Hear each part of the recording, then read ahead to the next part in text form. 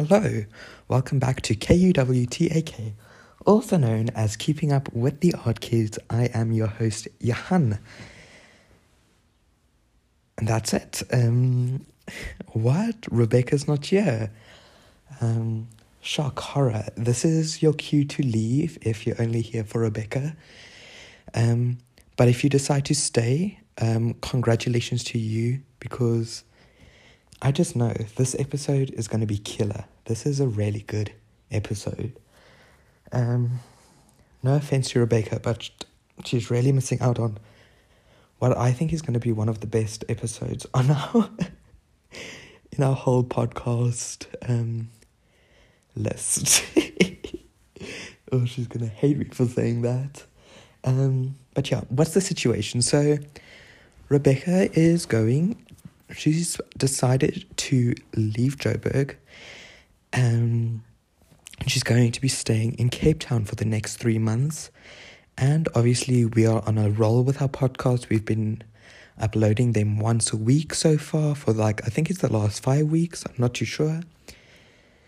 And, let's keep that ball rolling. So, she said that she might record 1 or 2 with her friends down there in Cape Town. And then obviously with the climate that we're in, I decided, let me give doing a podcast episode by myself a bash. I want to challenge myself, see if I can do it.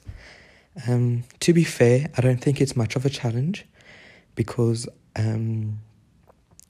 Rebecca will know voice notes are my thing. I'm quite easily able to send a half an hour voice note discussing a Survivor episode all by myself. So I think this will go good.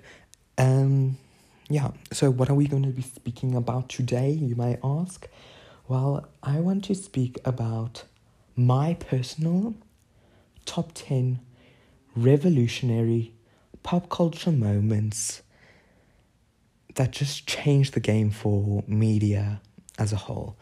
It's my personal list. In the list, I'm including songs, I'm including TV shows, I'm including movies, there's one video game.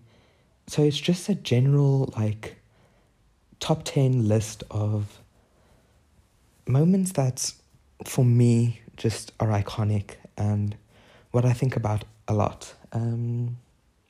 And then also, if I manage to get through all of that in a certain set time, I want to speak about gatekeeping and why I believe gatekeeping culture is actually a good thing. But we'll get back to that later.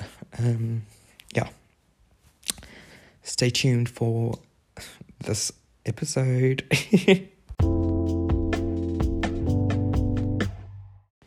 So, starting off the list with number 10, my number 10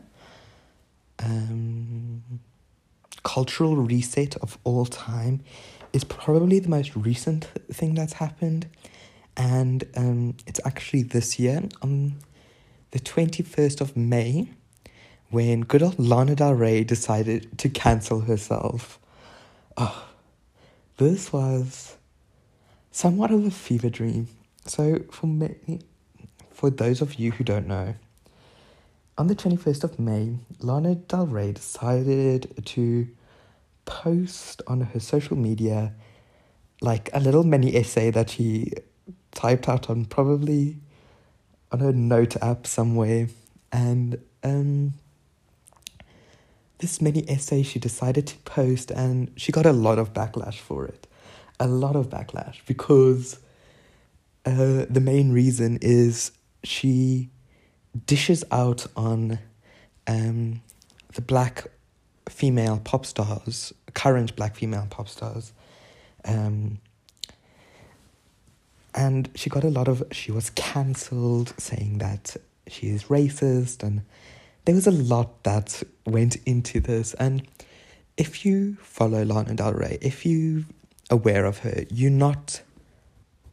the people who understand Lana Del Rey are not surprised with the whole message, but the people who don't understand her, I think, were shocked. They didn't quite understand what was happening. and it was just such a moment in time. Such a bloody moment in time. I really, really... It's so brilliant. It's so brilliant. I strongly urge you to go read the the thing somewhere. I'm sure you'll find it. It's called... she titled it... What did she title? Question for the Culture. Do yourself a favor. Go read it. It is hilarious. It is iconic in the easiest form. And it's misunderstood. It is misunderstood because a lot of people thought that she was slurring on these famous celebrities, when in fact, if you read it properly and try to resonate what she says, you understand that that's not the point of the whole essay. It's actually speaking about how she feels that media and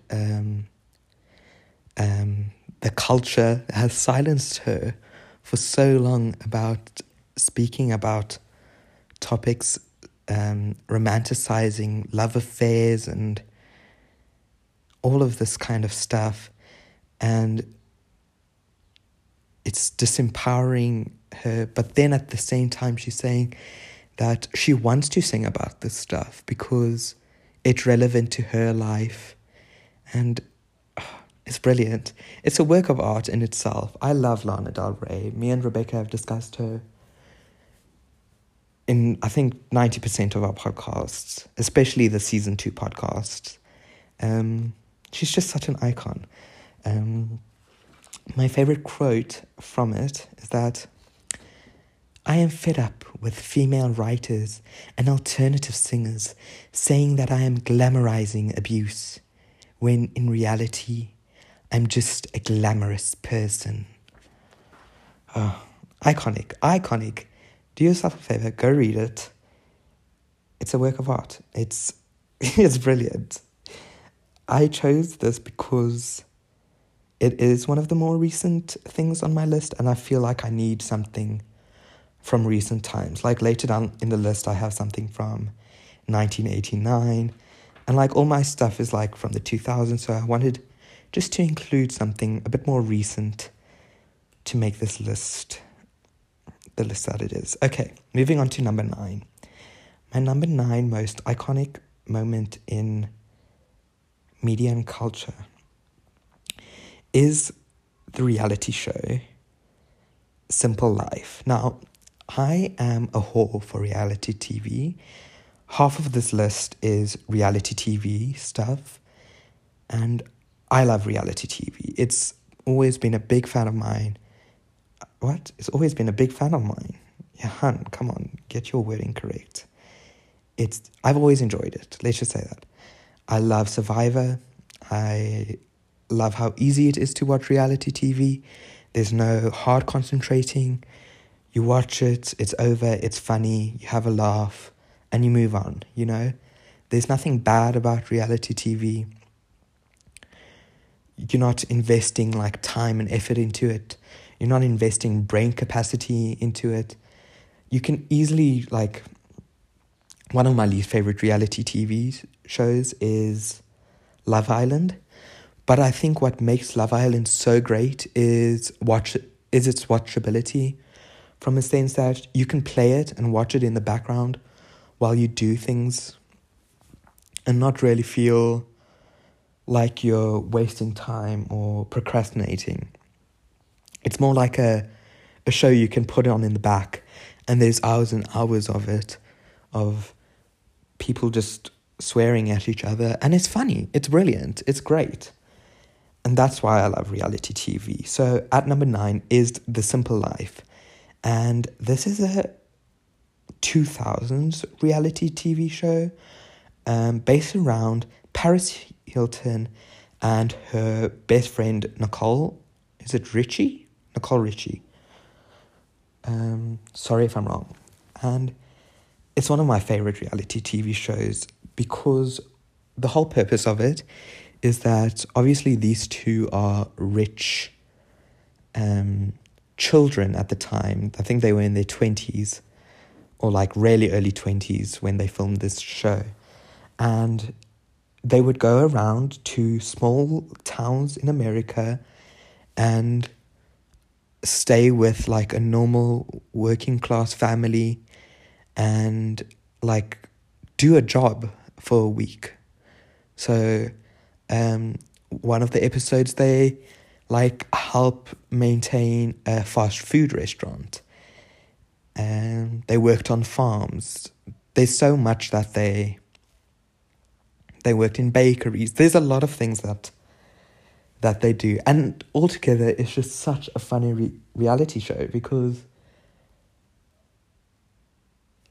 it's basically playing on classism and these rich, snobbish girls going to these areas, you know, that aren't rich and lavish, and they thrown into there and have to work on a farm scooping manure. It's brilliant. It's so funny.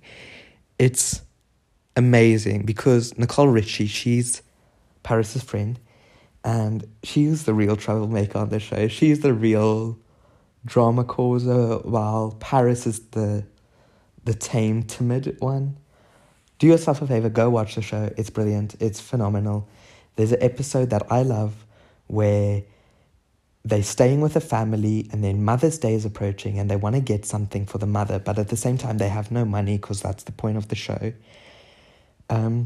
So they steal the bank card from their employer and go buy this mother like a ugly birdhouse, gift it to her, and then cry that their grandmother's sick or something to their employer so that the employer doesn't fight with them because they stole their money. I hope that made sense. I don't think any of that made sense. But do yourself a favor, go watch The Simple Life, or at least go watch highlights of it on YouTube. Brilliant show. I love The Simple Life. Okay, number 8. Number 8 is my favorite animation of all time. I am such an animation whore. I've loved animation. I almost went into animation as a, what's it called? I don't know. As a career path. But my problem with animation is that I felt like, I don't know, I love it for its art and stuff, but I have this weird disconnect with animation where I don't watch any animations, like, at all. I've not watched any of the recent Disney shows from the past 5 years, or Pixar, not shows, movies. I've not watched any of them. I slightly feel guilty about it, but I don't really. And that's my problem with animation, is that I love and appreciate it, but I don't watch it. I don't watch anime, I don't watch anything. But I have watched a lot as a child. And my favorite animation of all time is an animation called The Little Prince. Now, I have a story about The Little Prince. So, The Little Prince, when was it? I don't know when it was released. But let's say I was in grade 5 or 6. No, let's say I was in grade 7. I feel like that's kind of more or less when it was released. Grade 7.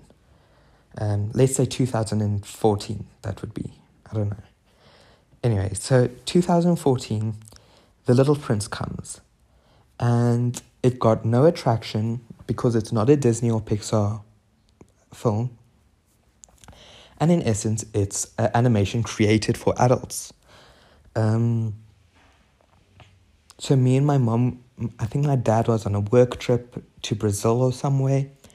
Me and my mom were like wandering around the house on a weekend doing nothing. And we were like, let's go watch a movie. So me and my mom looked on the internet to see what movies were currently on. There was nothing really intriguing us or anything. We saw Little Prince was on. We saw it was an animation. And we were like, Okay, you know what? Let's go watch The Little Prince. We know nothing about it. We don't know what the story is about or anything. Let's go watch The Little Prince. Anyways, we went to go watch it, and first things first, it is one of the most beautiful animations. The style is beautiful, the story is beautiful, the characters are beautiful, everything is done beautifully. It's not a colourful, joyous, beautiful, technicolor, fun animation with so many effects and stuff. It's quite a plain story. That's a lie. There's a lot of fun effects in it. But anyways, it's very plain. It's raw.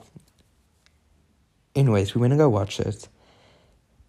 As a kid and mother does, thinking it's going to be a fun-loving, an everyday Pixar animation. Well, let's just say me and my mom proceeded to walk out of the movie theater. Both of our eyes were red. My mom had a packet of tissues. They were like drenched in tears. It was honestly one of the saddest movies ever. It's so good. Definitely go watch it. If you're in for a good cry, I don't know. I've known some people who didn't cry while watching it. For those people, that's psychopathic. Get help immediately. But me and my mom walked out of that, like, our eyes were red. We were planning to do shopping afterwards. We walked into one shop. My mother was in a state. I'm so sorry. I got a bloody phone call in the middle of my recording. How embarrassing. I put it down. I didn't even know who it was. Sorry. Anyway, so me and my mom, we were bawling. We got into one shop and we were like, no, let's leave. This is the worst thing to happen. The experience was bad. We were sad. We were angry. And we just went home. And I've never quite recovered from the experience.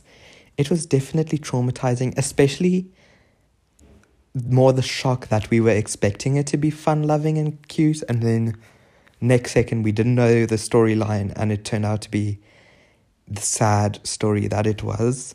But definitely an animation to watch. It's superb, brilliant, show-stopping, spectacular. What?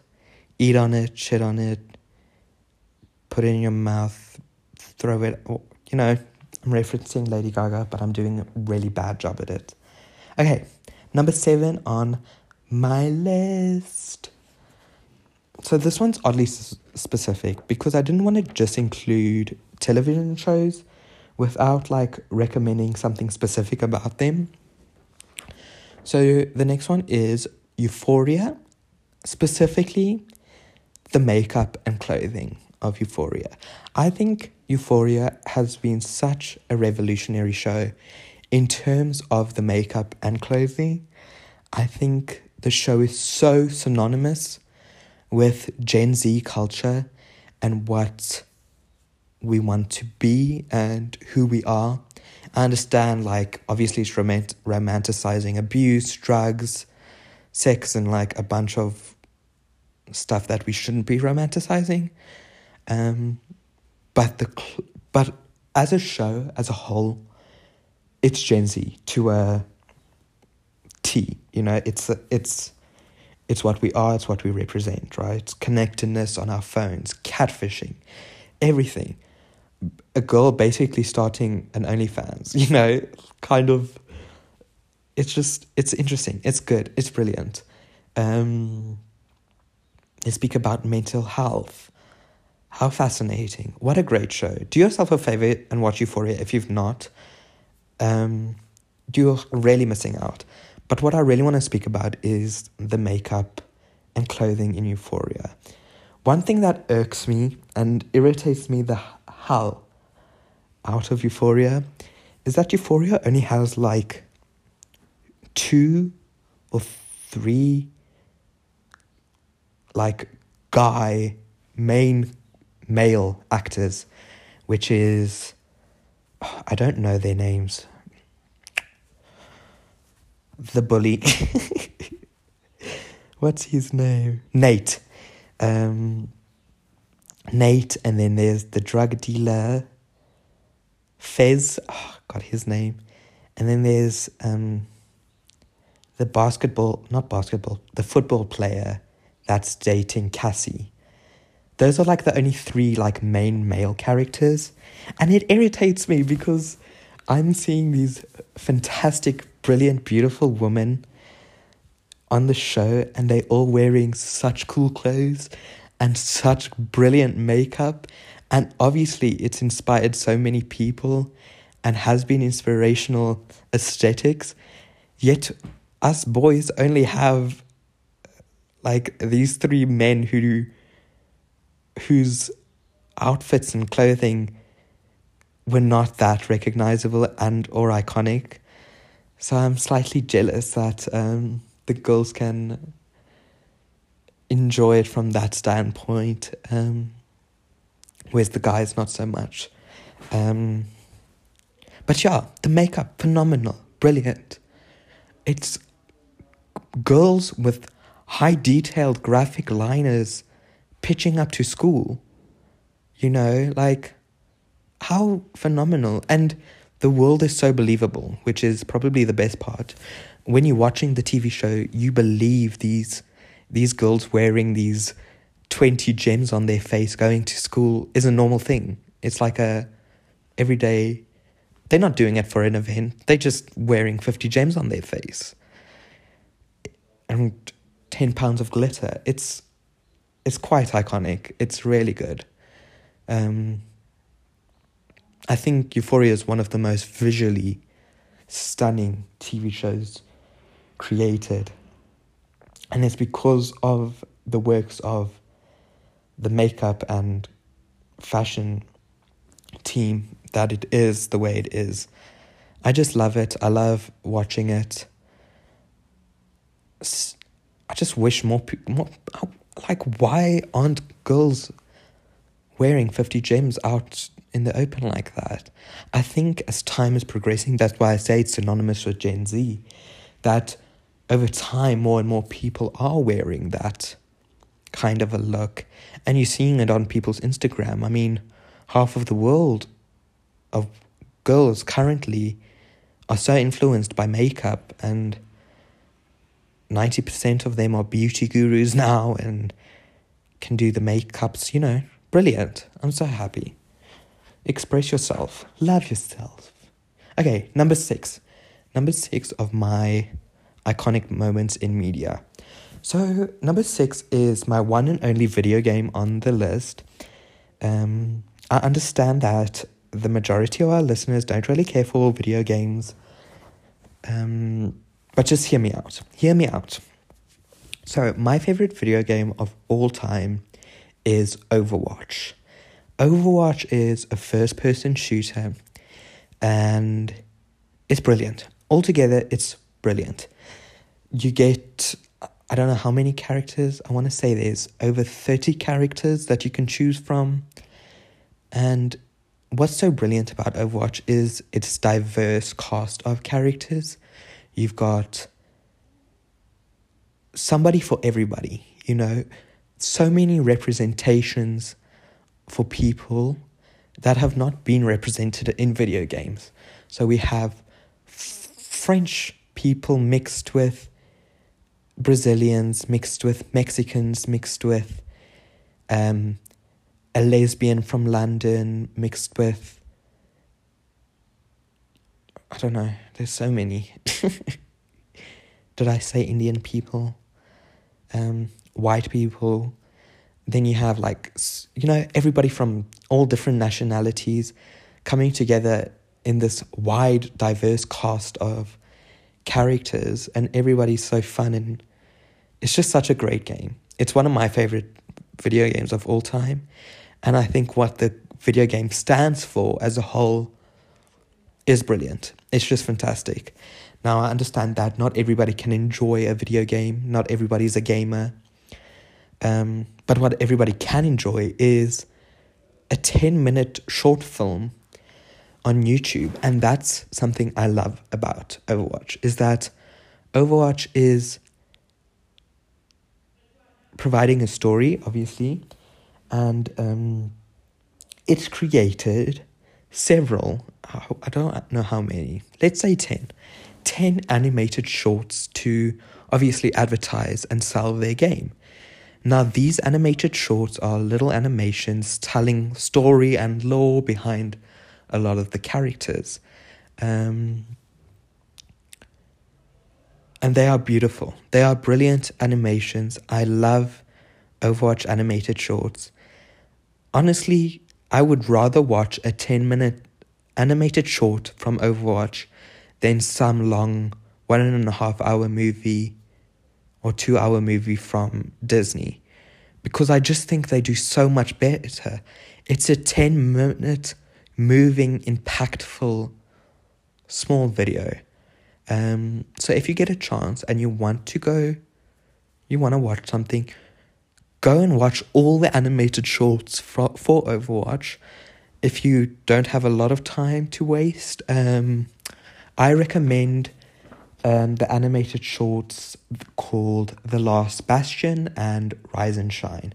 The Last Bastion is about a robot who wakes up in a forest, and then Rise and Shine is about a Chinese girl called Mei who cryo-freezes herself and wakes up in Antarctica with all her fellow scientists not waking up from their cryo-freeze.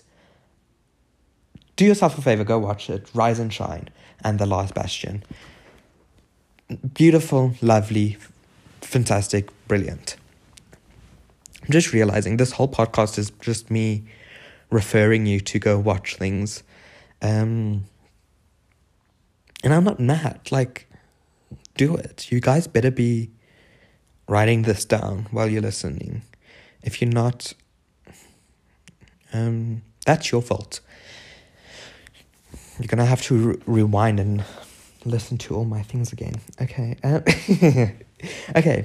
Number 5 on my list is going back to my favorite reality TV show of all time, and that is Survivor. Now, I love Survivor. I'm sure I've spoken about it on this podcast somewhere before. My deep passion to one day be on it. I love Survivor. Survivor, it's so weird though, because like, I don't like nature. I don't like islands. I don't like anything that surviving. I'm so far from the game of Survivor that like nobody would guess that I would be on it. But at the same time, the strategy, the relationship dynamics that Survivor has, wow, just wow. It's so amazing. It's brilliant. I love Survivor. I love dissecting Survivor. When a season is on, I will literally not go to sleep at night because I'm thinking, this person's going to vote for this person and this person's going to be... It's just brilliant. I love Survivor. I will one day be honest, and I will one day win, because you know what? We all know that I will win.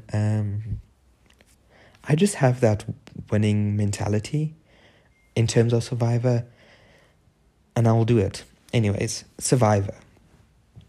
In 2010, the American Survivor released my favorite Survivor season of all time, and that is season 20, Survivor Heroes vs. Villains. This is my favorite Survivor season of all time. I love it. It's fantastic. It's brilliant. It's revolutionary. It is an all-star season. An all-star season is when they bring back like previous competitors and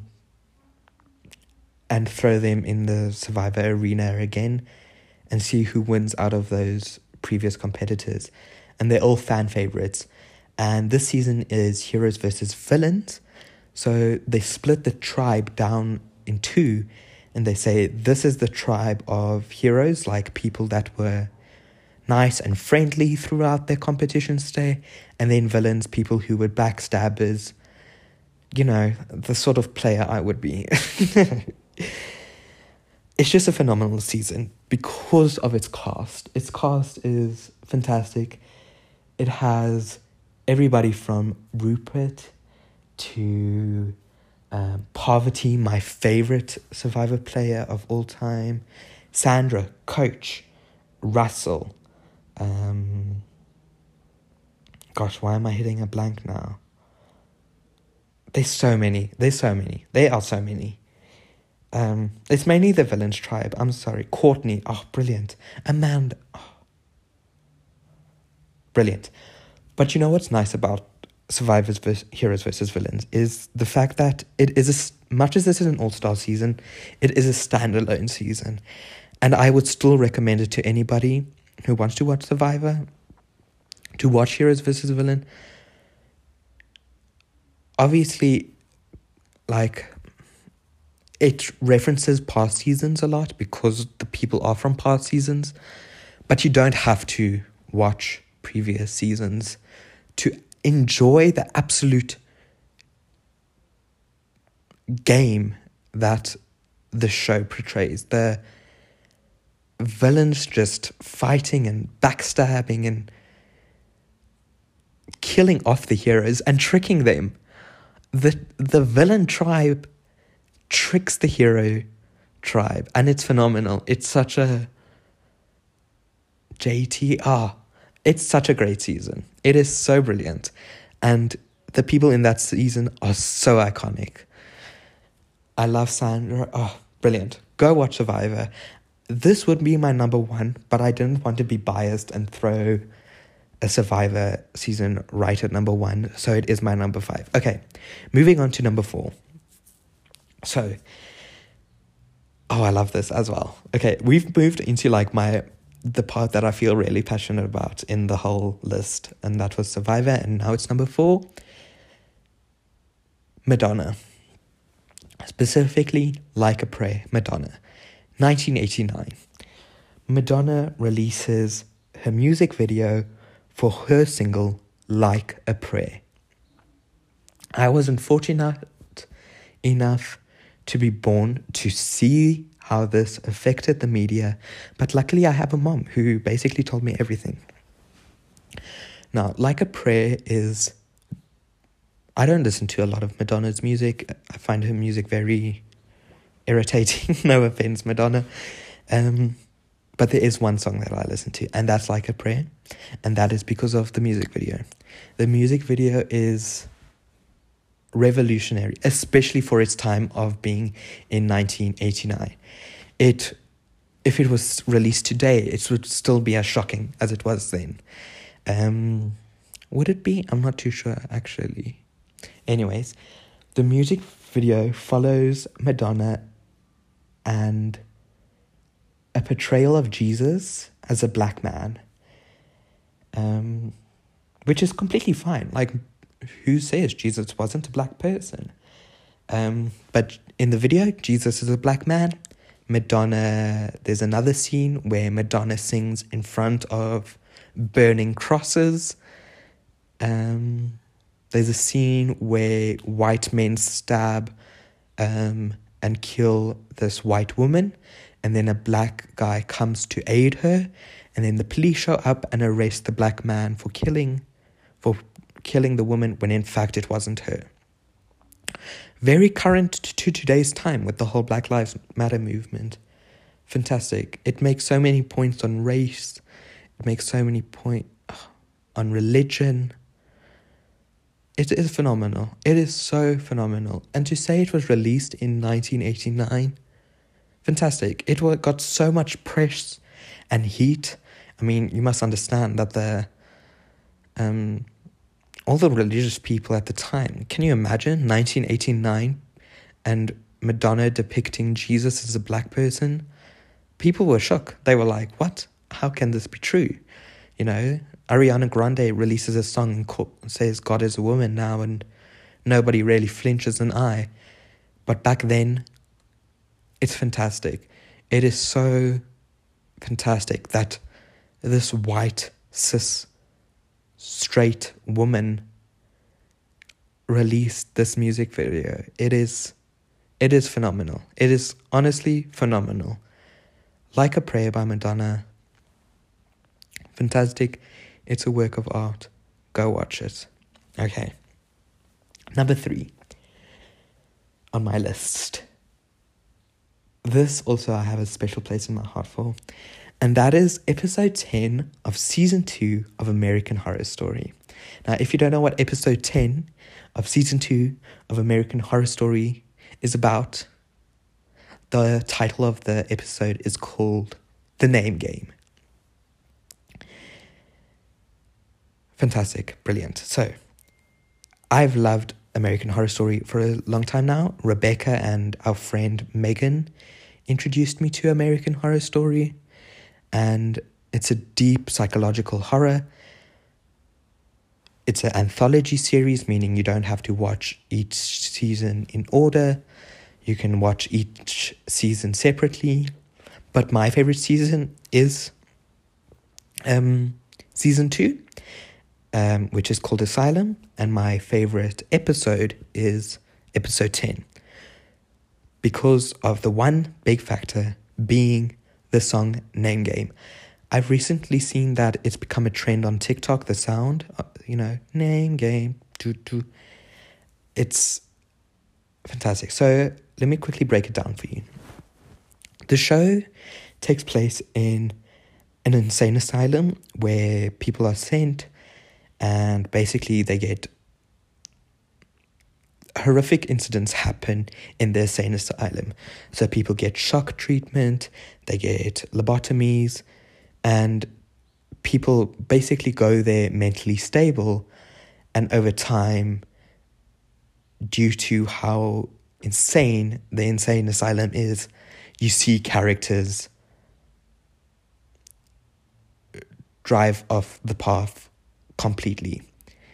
And it's in this episode 10, where the main character, played by Jessica Lange, is submitted into the insane asylum, and altogether the season just ties up and you see how insane these people are, because she's now one of the insane people in the asylum, and all of a sudden she's in is it like a cafeteria area, like the hang around area where all the crazed people just like hang around. And out of nowhere, the whole season, it's scary, it's insane, it's weird, it's what it is. It's eerie, it's gross, it's not nice. And out of nowhere hits this joyous song called The Name Game, literally out of nowhere. And it's joyous, it's upbeat, it's fun. The atmosphere just changes completely from what it was before. And this is one of the scariest moments in the whole show, because of how the tone changes, that something so upbeat and joyous depicting somebody going insane is more scary than just the previous depiction of the insane asylum, which was dreaded, gross, boring, grey. You get me? I'm trying to explain it. I don't think I can explain it properly unless you've seen it. But it's more eerie. The upbeat, joyous song is more eerie than the rest of the series, which makes no sense in context, but it's worth watching just to see this scene. Do yourself a favor, and I always say American Horror Story is not a horror. It's not scary. It really doesn't, the title for it being horror doesn't do it justice. If you consider, let me just ask you this, for those of you who are scared to watch American Horror Story, think about it like this: Stranger Things. Most people have seen Stranger Things. American Horror Story is the same level of scariness as Stranger Things. if you can watch Stranger Things, you can watch American Horror Story. It's really not that bad. But if you want to watch it, watch season 2 of American Horror Story. It is phenomenal. It is absolutely crazy.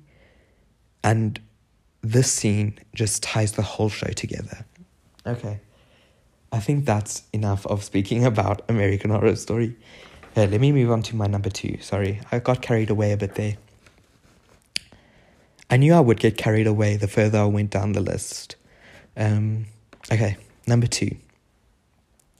Number 2 is another reality TV show. And it's such an amazing reality TV show. So, when was it? 2000s? I want to say early 2000s. I'm not too sure. But just think MTV, Next, Cribs, Sweet 16, all of those kind of reality TV show, that atmosphere of reality TV show. And it's the name of this reality TV show is Flavor of Love. Flavor of Love is basically a duplicate Bachelor, and it only had 2 seasons, and the Bachelor is not a bachelor, it's actually Flavor Flav, who is apparently a well-known rapper in the rapping industry, 2000 rapper, those big gold, you know the vibes, very Snoop Doggy kind of vibe. Anyways, it's a group of girls competing for his love, and each week one of them gets voted out until he finds his love.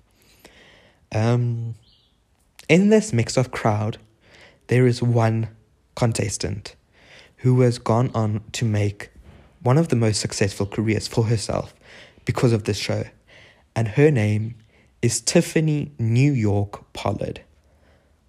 I love this woman. She is brilliant. She is phenomenal. She is so fantastic. I would do anything for Miss Tiffany New York Pollard. She's so iconic. She made the TV show, and I'm going to spoil it for you guys slightly. She makes it all the way through the TV show. She's so dramatic, so funny, so many quotable lines, everything. She makes it all the way to the last episode where she gets voted out and she comes second place. Anyways, the person that Flavor Flav falls in love with, they break up and they make a season 2. Short story comes to an end, and Miss Tiffany New York Pollard, because she was such a hit the first season round, they bring her back for a season 2 as another contestant. And she is so iconic then, yet again. She has some of the most brilliant quotes.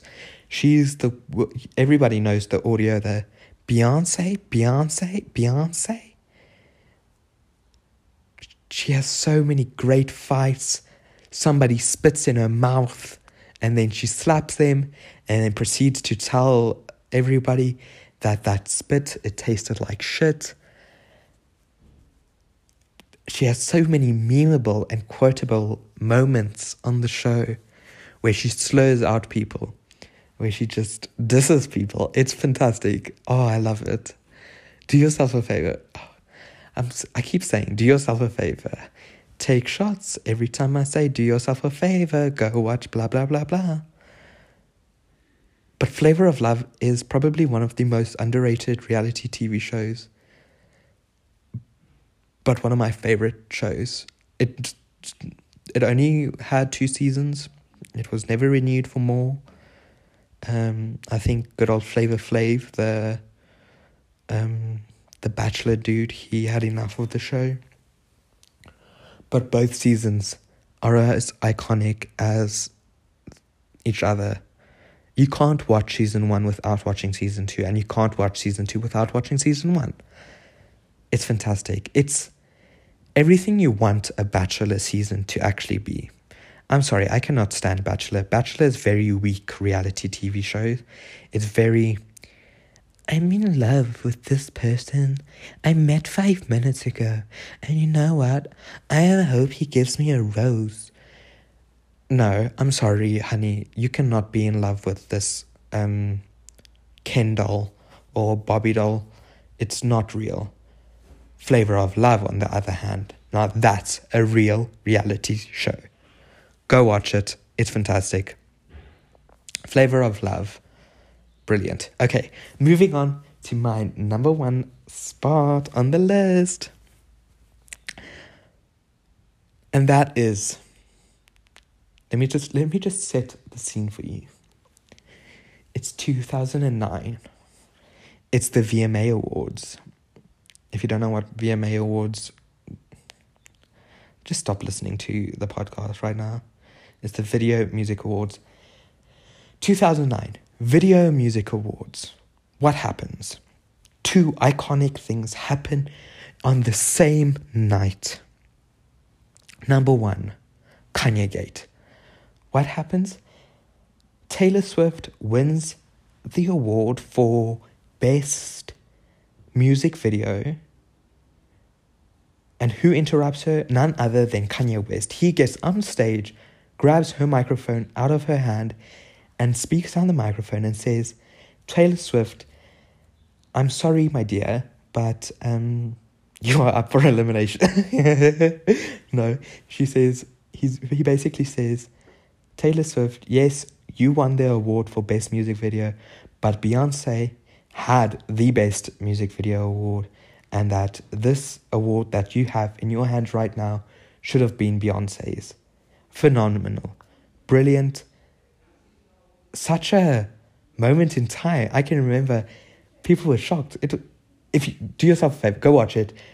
It amazes me still that somebody, Kanye West, somebody gets up during somebody's acceptance speech and is like, no, honey, this does not belong to you. Fantastic. But that's not the winner of the night for me. That is not the winner of the night for me. There is something so much more important that happens that night. And that's Lady Gaga's performance to Paparazzi. I think about this performance more than I think about anything else in life. Anything. Because this performance is so fantastic. So, I hope you all know Paparazzi by Lady Gaga. Fantastic song. It's about fame. It's about paparazzi being obsessed with her not being able to live out her life. And this her performance at the VMAs, absolutely phenomenal. So she's wearing this all white, like beaded bodysuit. Very basic. It's not that basic, but it's basically all white. And she's got like a streak of pink in her hair. And she's performing Paparazzi like as any performer would. You know, the classic pop star, you know, do some dance moves. Then you like whip around your microphone a little bit. She's singing completely live vocals. Phenomenal. Brilliant. Let me reference that she's 23 years old at this time in her life. Anyway, she's moving her little body around. Her backup dancers are doing what they do. You know, generic pop star performance. Nothing too special. Until she goes backwards, not behind the stage, but like towards the back of the stage. And like in the last chorus for the song, all of a sudden her whole bodysuit just starts bleeding from itself. Like there's obviously cuts, it's been manufactured brilliant. She like starts bleeding blood all over her white crystal bodysuit. And she's bleeding, and while she's doing that, she's giving the performance of her life to Paparazzi. She's singing it like she's in distress. Like, she's actually bleeding in real life. And in the end, she's... sorry, it's so fantastic. It's so good. She's bleeding, and she goes to the back of the stage, and then she gets suspended by this, like, rope wire thing, and is dangled up in the air while she's dripping blood. She's got blood on her face. She's got this fake blood. I don't know what blood it is. Must be some fake blood, something. Inside her eye, like, there's a shot of her eye, and it's just covered in blood, and it's, like, wide open. The commitment that took to do that. Now, on top of that, what makes it so special is that while she's bleeding blood, while she's, like, screaming for help, it's a performance, it's not real. But she's screaming for help. It's gross, it's grotesque, it's scary, it's eerie. She's singing about paparazzi and fame. All the crowd is just cheering for her. Like, nobody seems to really care that she's bleeding. They all like, yay, go for it, do it, you know, have fun, live your life, bleed on the stage, woohoo. And that's probably the saddest and most weird part about it, is that the song is about fame and the price you do for fame and how the paparazzi don't care for you as a person. And here she is, bleeding, asking for help, and everybody's just looking at her like, whatever, do your performance, you know. It's such a commentary on so many things. As a avid art lover, we've been taught to dissect art pieces and how they interact. This Lady Gaga's VMA performance is one of the best performative art pieces ever. It really is. It is performative art. It's fantastic. So much commentary is made in this video. Go watch it on YouTube. It's a 2-minute video. I'm sure it's 2 minutes. I mean, it's a music video. It's a music performance. But it's so special. It is so amazing. And the more you watch it, the more you analyze it and its meanings and what it is. It is so special. It was revolutionary when I saw it. It was revolutionary in 2009. It's been impactful to me every single day since I've seen it. And every time I've rewatched that video, which must be over 1 million times by now. It's brilliant. It is my number one for a reason. I understand that a lot of my list, I'm recommending full, like, long TV shows to go watch and, like, full seasons to go watch. But if you're going to watch anything from my list, anything at all, go watch this Lady Gaga VMA performance. She had another VMA performance for which song? It's during her art pop. Oh, for Applause. It's not as good as her 2009 VMA performance. But go watch it. You'll know it when you see it. Her in her white bodysuit, and then she bleeds halfway through her performance. Fantastic. Brilliant. It's everything that I aspire to be without saying that in the cringy. Okay, I'm going to stop this.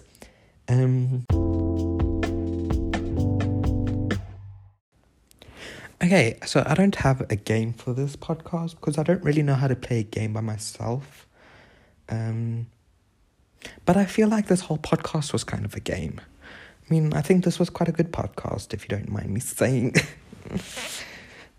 I'm too cocky for this fucking world.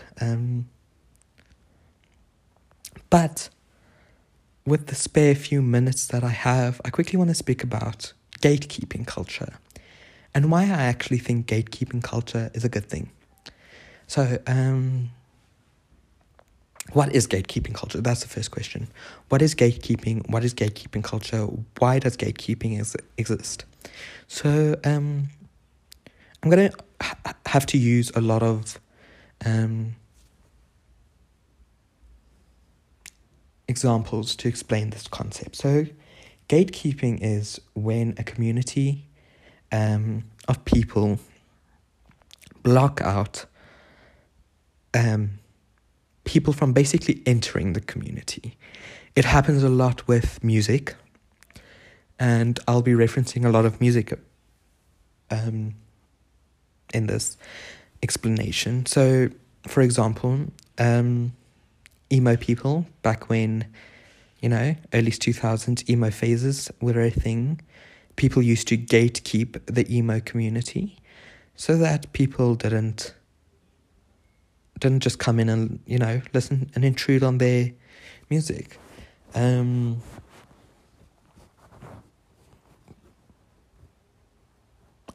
think that explanation makes sense of what gatekeeping is.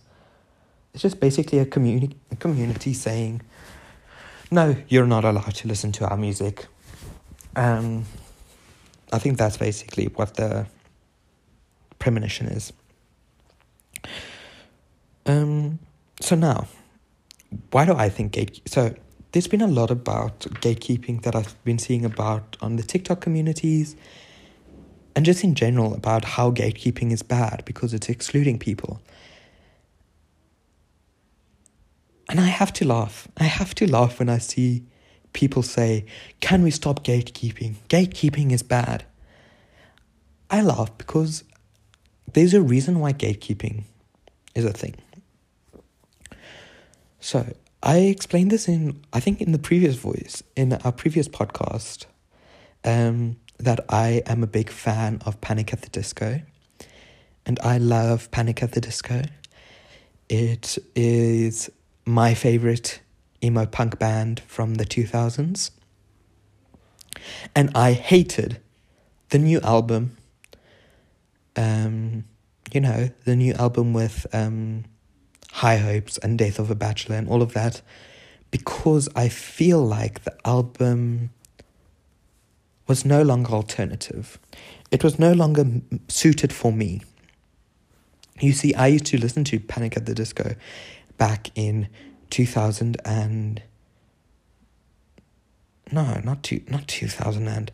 I used to listen to Panic at the Disco in grade 8 and 9 as my alternative escape, because I would listen to it and think, I am alternative. I know I don't dress alternative. I don't present as an alternative person. But deep down, I've had my emo phase. I've had my alternative phase. I listen to alternative music. I'm not an indie kid. I'm not a rapper listener. Deep down, I said this to my mom the other day. I'm an emo kid. Like, at heart, I'm an emo kid. I just don't dress it. I don't present it as. I don't wear the all black and have the swooped hair to the side. I am a 2000s emo kid.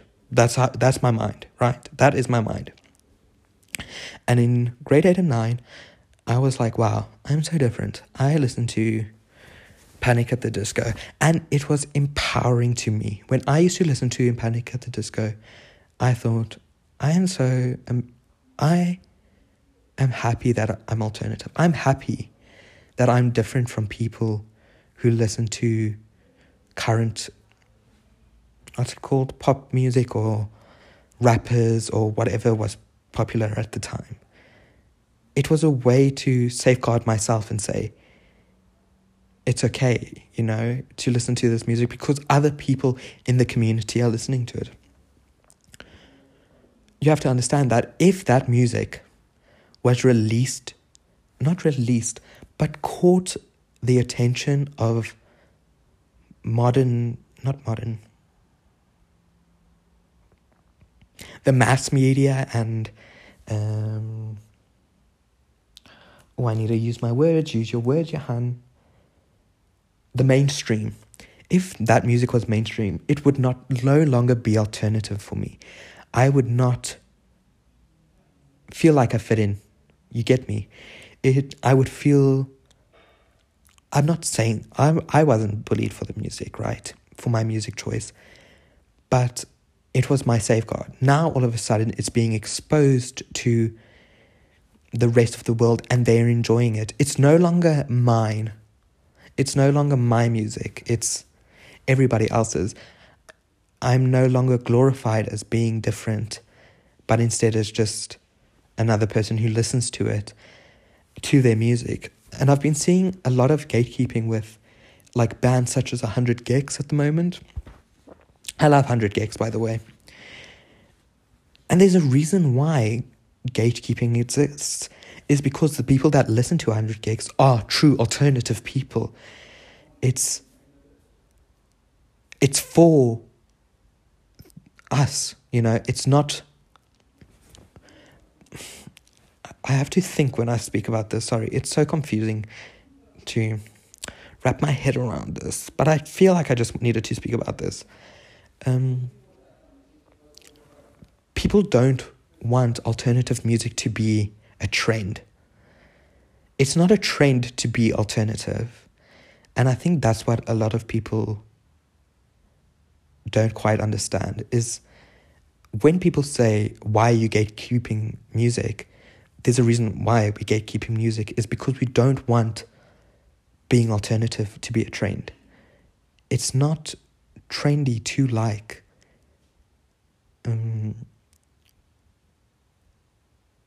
sorry, just give me a second. Okay, never mind. It's not trendy to... It was never cool to listen to Panic, It was never cool to listen to, I don't know, Blink-182 or Fall Out Boy and Green Day and, I don't know, My Chemical Romance. It was never cool. So we gatekeep it so that mainstream doesn't get a hold of it, because it's ours. It's what we represent. It's what we love. It's what alternative people do, if that makes sense. That's just my personal... I hope I explained to people why I think... Sorry, this is such a weird segment in the podcast, so left field. I know this whole podcast was about my top 10 list, but I feel like I wanted to speak about this, and I didn't quite know where to speak about it, because, who's going to listen to me? Where else are people going to listen to me? But yeah, just wanted to explain that. I know for a lot of you that's pretty irrelevant, what I just spoke about. But yeah, anyways, should I finish this voice note? Not voice note, podcast. Why do I keep calling it a voice note? Anyways, that's that for that podcast. Yeah, that's my first episode I have recorded by myself. I hope it went well. It feels like it went well. I'm probably not going to listen back to it out of sheer embarrassment, but I'm going to upload it. I hope it was good. I hope you guys enjoyed it. I don't know if Rebecca's going to do a podcast by herself or with people, but I'm sure that'll be the next one after this. If it's not, then it's not. In the meantime, yeah. Thank you for listening if you've gotten this far.